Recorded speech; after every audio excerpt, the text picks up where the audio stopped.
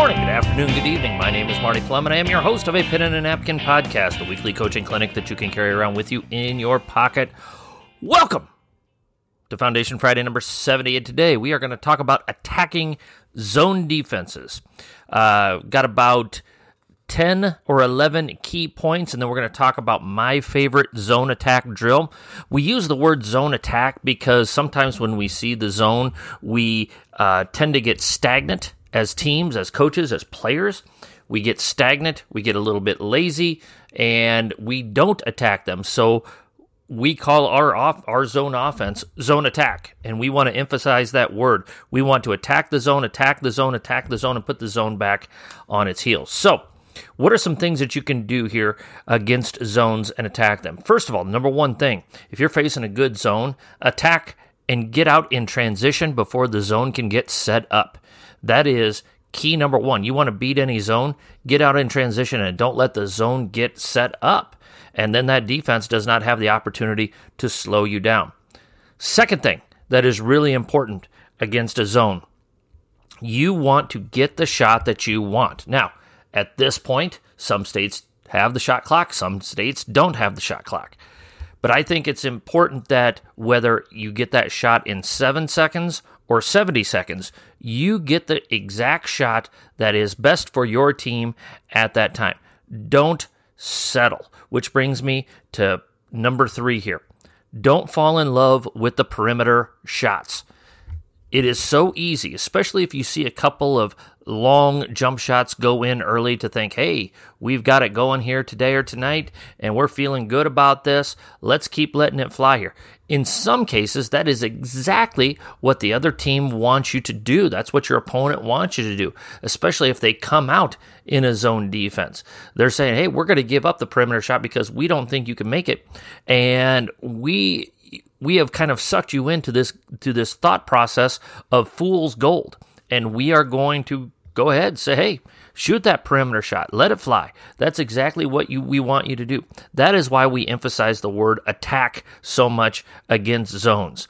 Don't fall in love with that perimeter shot. Keep attacking the teeth of the zone. So when you're looking for that shot, I think it's really important as a passer and passee, or receiver or passer and receiver. Receivers, you've got to get shot ready. Coaches, emphasize in your drills at all times for your receivers to be shot ready. You want to work on catching that in rhythm, and especially against zones, you want to play that inside out. The highest percentage jump shot against a zone is if you get a paint touch and then kick it back out, and that shooter gets the chance to get their shoulders forward, bring that arm up, and snap that wrist off, and hold that follow through until the ball hits the rim. That is the best opportunity. That is the highest percentage shot that you could possibly get from the perimeter against the zone. Passers, you have to be sure, and coaches, you need to emphasize this to your passers. Make sure that their passing is on time and on target. You know, yesterday we played in a team camp yesterday, and we had one of our best shooters wide open, and our passer made a pass, and our player had her hands up right where you want them in the shot pocket, just like you teach it. And our passer threw the ball up, and she had to reach up and get it, and she was so wide open that she could reach up and get it, still bring it back up and through and get a good shot off. But she missed the shot, and I told the kids that were sitting on the bench, hey, if she hits her on time, on target, I guarantee you that ball is going in. But because the pass wasn't on time, on target, that player had to reach out. She got out of rhythm, and that caused the miss. So how do you hammer that in? You do it during your shooting drills, in your open gyms, and your practices. On time, on target, and get shot ready. 2 key call words there. When we're attacking the zone, there's 2 major areas. Number 1, for perimeters, you attack the gaps. In a 2-3 zone, those are on the wings at the top of the key. Against a 3-2, it's in the wings either from the baseline or the slot area on either side. Against a 1-3-1, it's at the slot area, and you're attacking there. You're attacking those gaps. Now, it's really important to emphasize with your players. You get 1 or 2 dribbles to attack that gap. You're not going to get all the way to the rim. And sometimes our players, especially young players, think, well, I'm just going to get the ball on the floor and I'm going to go all the way to the basket. It's not going to happen. That's exactly what the zone wants you to do. Emphasize 1 to 2 dribbles, get 2 on the ball, and then start spinning it and make that one more pass. When you're attacking the paint area and you've got flashers or cutters or post players, whatever type of players you have with your team, you're attacking 2 major areas. You're attacking either the short corner or, most importantly, against most zones, you're attacking the high post area, or what we call Manhattan. That is the goal. The zone is trying to prevent the ball to get from Manhattan. You are trying to get the ball to Manhattan. So attack that area, attack that area, attack that area. Attack gaps, get 2 on the ball, get 1 or 2. And on those quicker, sometimes going back to those perimeter players, sometimes our perimeter kids just fall in love with catch and pass, catch and pass, catch and pass. No, catch, 1 hard dribble at a gap, now swing it. That girl takes, or guy takes 1 hard dribble, attacks the gap, now swings it. Now the defense is in a little bit of a scramble mode. Now you've got them where you're going, where you want them to go, and you're 2 passes away. But that doesn't start until, or that doesn't get going. You're not going to get that until 3 or 4 passes before the shot, that player attacks that gap in the zone. Ball fakes against the zone. Another key thing here. Ball fakes. If I want to go short corner, I ball fake high post, I hit the short corner. If I want to reverse it, I ball fake high post, I hit the reversal spot. Whatever it may be. Run ball fakes, emphasize ball fakes against the zone. Number 8 here. It is really important, especially with your players in the paint, to step to every pass. How many times do you see it where you've got a player open at the high post area and your perimeter player makes the pass to that player in the high post, but they don't step to it, and the other team just gets a finger on it, knocks it away, and you lose that opportunity to attack the paint. Really emphasize to your players in the paint, step to every pass. Now, you should be, demanding of that of your players regardless of situation, man, zone, full court, half court, quarter court, whatever it may be. But really against that zone and really in that paint area inside the zone, you've got to really step to every single pass. Look for skip passes against the zones. Look for skip passes against the zone. That is a great look to attack it, and I'm going to ball fake to the short corner, and then I'm going to skip all the way across, especially if you've gotten some high post touches. Now they've made the adjustment.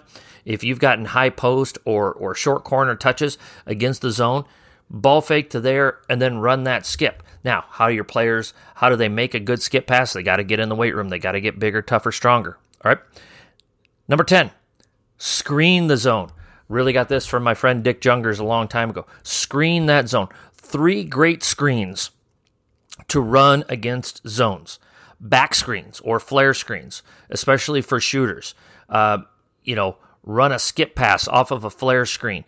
That is really, really good stuff to look for against zones, back screens and flares. Second thing, when you're looking to screen the middle of the zone. If it's a 2-3, screen that middle person. If it's a 1-3-1, screen the middle of the 1-3-1 and send a diver down to the short block or whatever after you get it to the corner or whatever your zone offense setup is.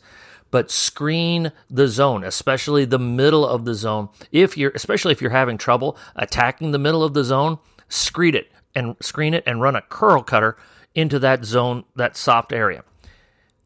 Third type of screen, ball screen to attack gaps. Again, if you're having your perimeter kids attack off the bounce into any gaps, they're probably not going to get all the way to the basket. They're not going to get all the way to the basket against great teams and good teams. So don't allow them to get lazy against teams that aren't very good. Keep emphasizing attack a gap and kick from there. But you can set that ball screen to attack a gap, and then you can do what we call an RPO, a roll pop option. The screener can roll to the basket, or they can pop out for a catch and shoot or a catch and reverse, or maybe they look to put it on the floor themselves to get 2 on the ball and start the spin cycle.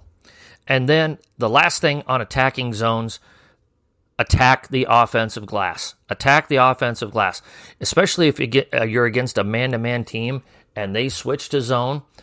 That is one of the big bugaboo that man-to-man coaches hate about zone defenses is they feel like we're going to give up a whole bunch of offensive rebounds. So when you see that zone attack the glass hard and get those second and third opportunities to get those teams out of the zone offense. Now, real quick, my favorite drill that we do to prepare against zones and attacking zones is what we call 4-on-4 versus a box. So this works really well if you have 3 teams. So let's say we have a white team, a black team, and an orange team using my school's colors here. So 5 on white, 5 on orange, 5 on black. You put 4 players out on offense. Let's say that's the white team, 4 players on defense. That's the black team. You put the black team in a 2-2 zone. They're playing a 2-2 zone. You have 3 out and 1 inside attacking there and looking for a soft spot to hit. And you've got your defense playing a 2-2 zone, trying to react and recover against it. Put 10, 12 minutes. Sometimes do it for 5 minutes. Sometimes do it for 15 minutes. Whatever you want to do. But what we really like to do is make it really competitive. If you score, you stay. If you get a stop, you go to offense, and that third team, that orange team, now comes out on defense. You've got to get a stop in order to get on offense. We're rewarding the offensive team for scoring and putting the ball in the basket and properly attacking the zone. If they make a 2-point shot, it's 2 points. If they make a 3-point shot, it's worth 3 points. If they're fouled in the act of shooting, it's an automatic 2 points, and we go. Defensively, if you get a stop, you get 2 points. If you force a turnover, you get 3 points.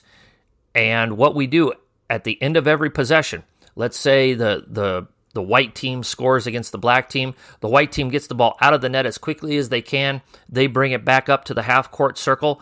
And once that ball is in the half-court circle, they go and they attack right away. It's up to the orange team to clearly communicate and get into that 2-2 zone, that box, as quickly as you can to defend the white team.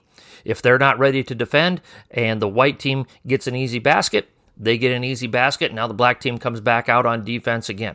If there is a rebound, let's say the white team shoots it, the orange team gets a rebound. Again, they bring it back up to that half-court circle. As soon as they get it there, they can go and they can attack. You've got to allow your players some freedom here to figure it out on the fly and have that. It's competitive. It is constant motion. Your players have to learn things on the fly. You're going to have, if you want to make a correction, try to do that when that team is out for 10 or 15, 20 seconds, however long they're out, and keep that continuous motion going. And it also, it rewards players for doing well and doing the things that you're asking them to do. It gives them extra gaps to attack. It allows them to see the floor in a different way than they would against just, here's a 2-3 zone, here's a 3-2 zone, whatever it may be. Nope. This is different. It freshens things up, and it allows them. You're not overcoaching it by putting in a bunch of plays and a bunch of sets. They have to figure it out for themselves, and ultimately, that's when your teams are most successful, when you have teams that figure it out for themselves. So, Foundation Friday, number 70, attacking zones. Hope you liked it. Hope you got some things out of it. A Pen and a Napkin University website is up. It's going, apenandanapkin.com. Hope you've enjoyed the stuff on the website so far. Personal growth and development. Course number 1, starting on July the 5th. Topic number 1, communication with players. Just wrapping up my notes on that video lecture. I'm going to be videotaping that. Now, that's not going to be available until July the 5th, but I'm working on it and I'm getting things prepared. I hope you guys are looking forward to it. I would love some feedback on the website, what you think of it so far. I would really appreciate it. And if it's not good, let me know. Tell me it stinks and tell me what I need to add to it to make it better. That's what I want. So, follow us on Twitter, a Pen and a Napkin, at a Pen and a Napkin, daily coaching tidbits, question, comments, suggestions, or ideas. Email me, a pen and a napkin at gmail.com. Coaches, as always, let's hone our craft one day at a time.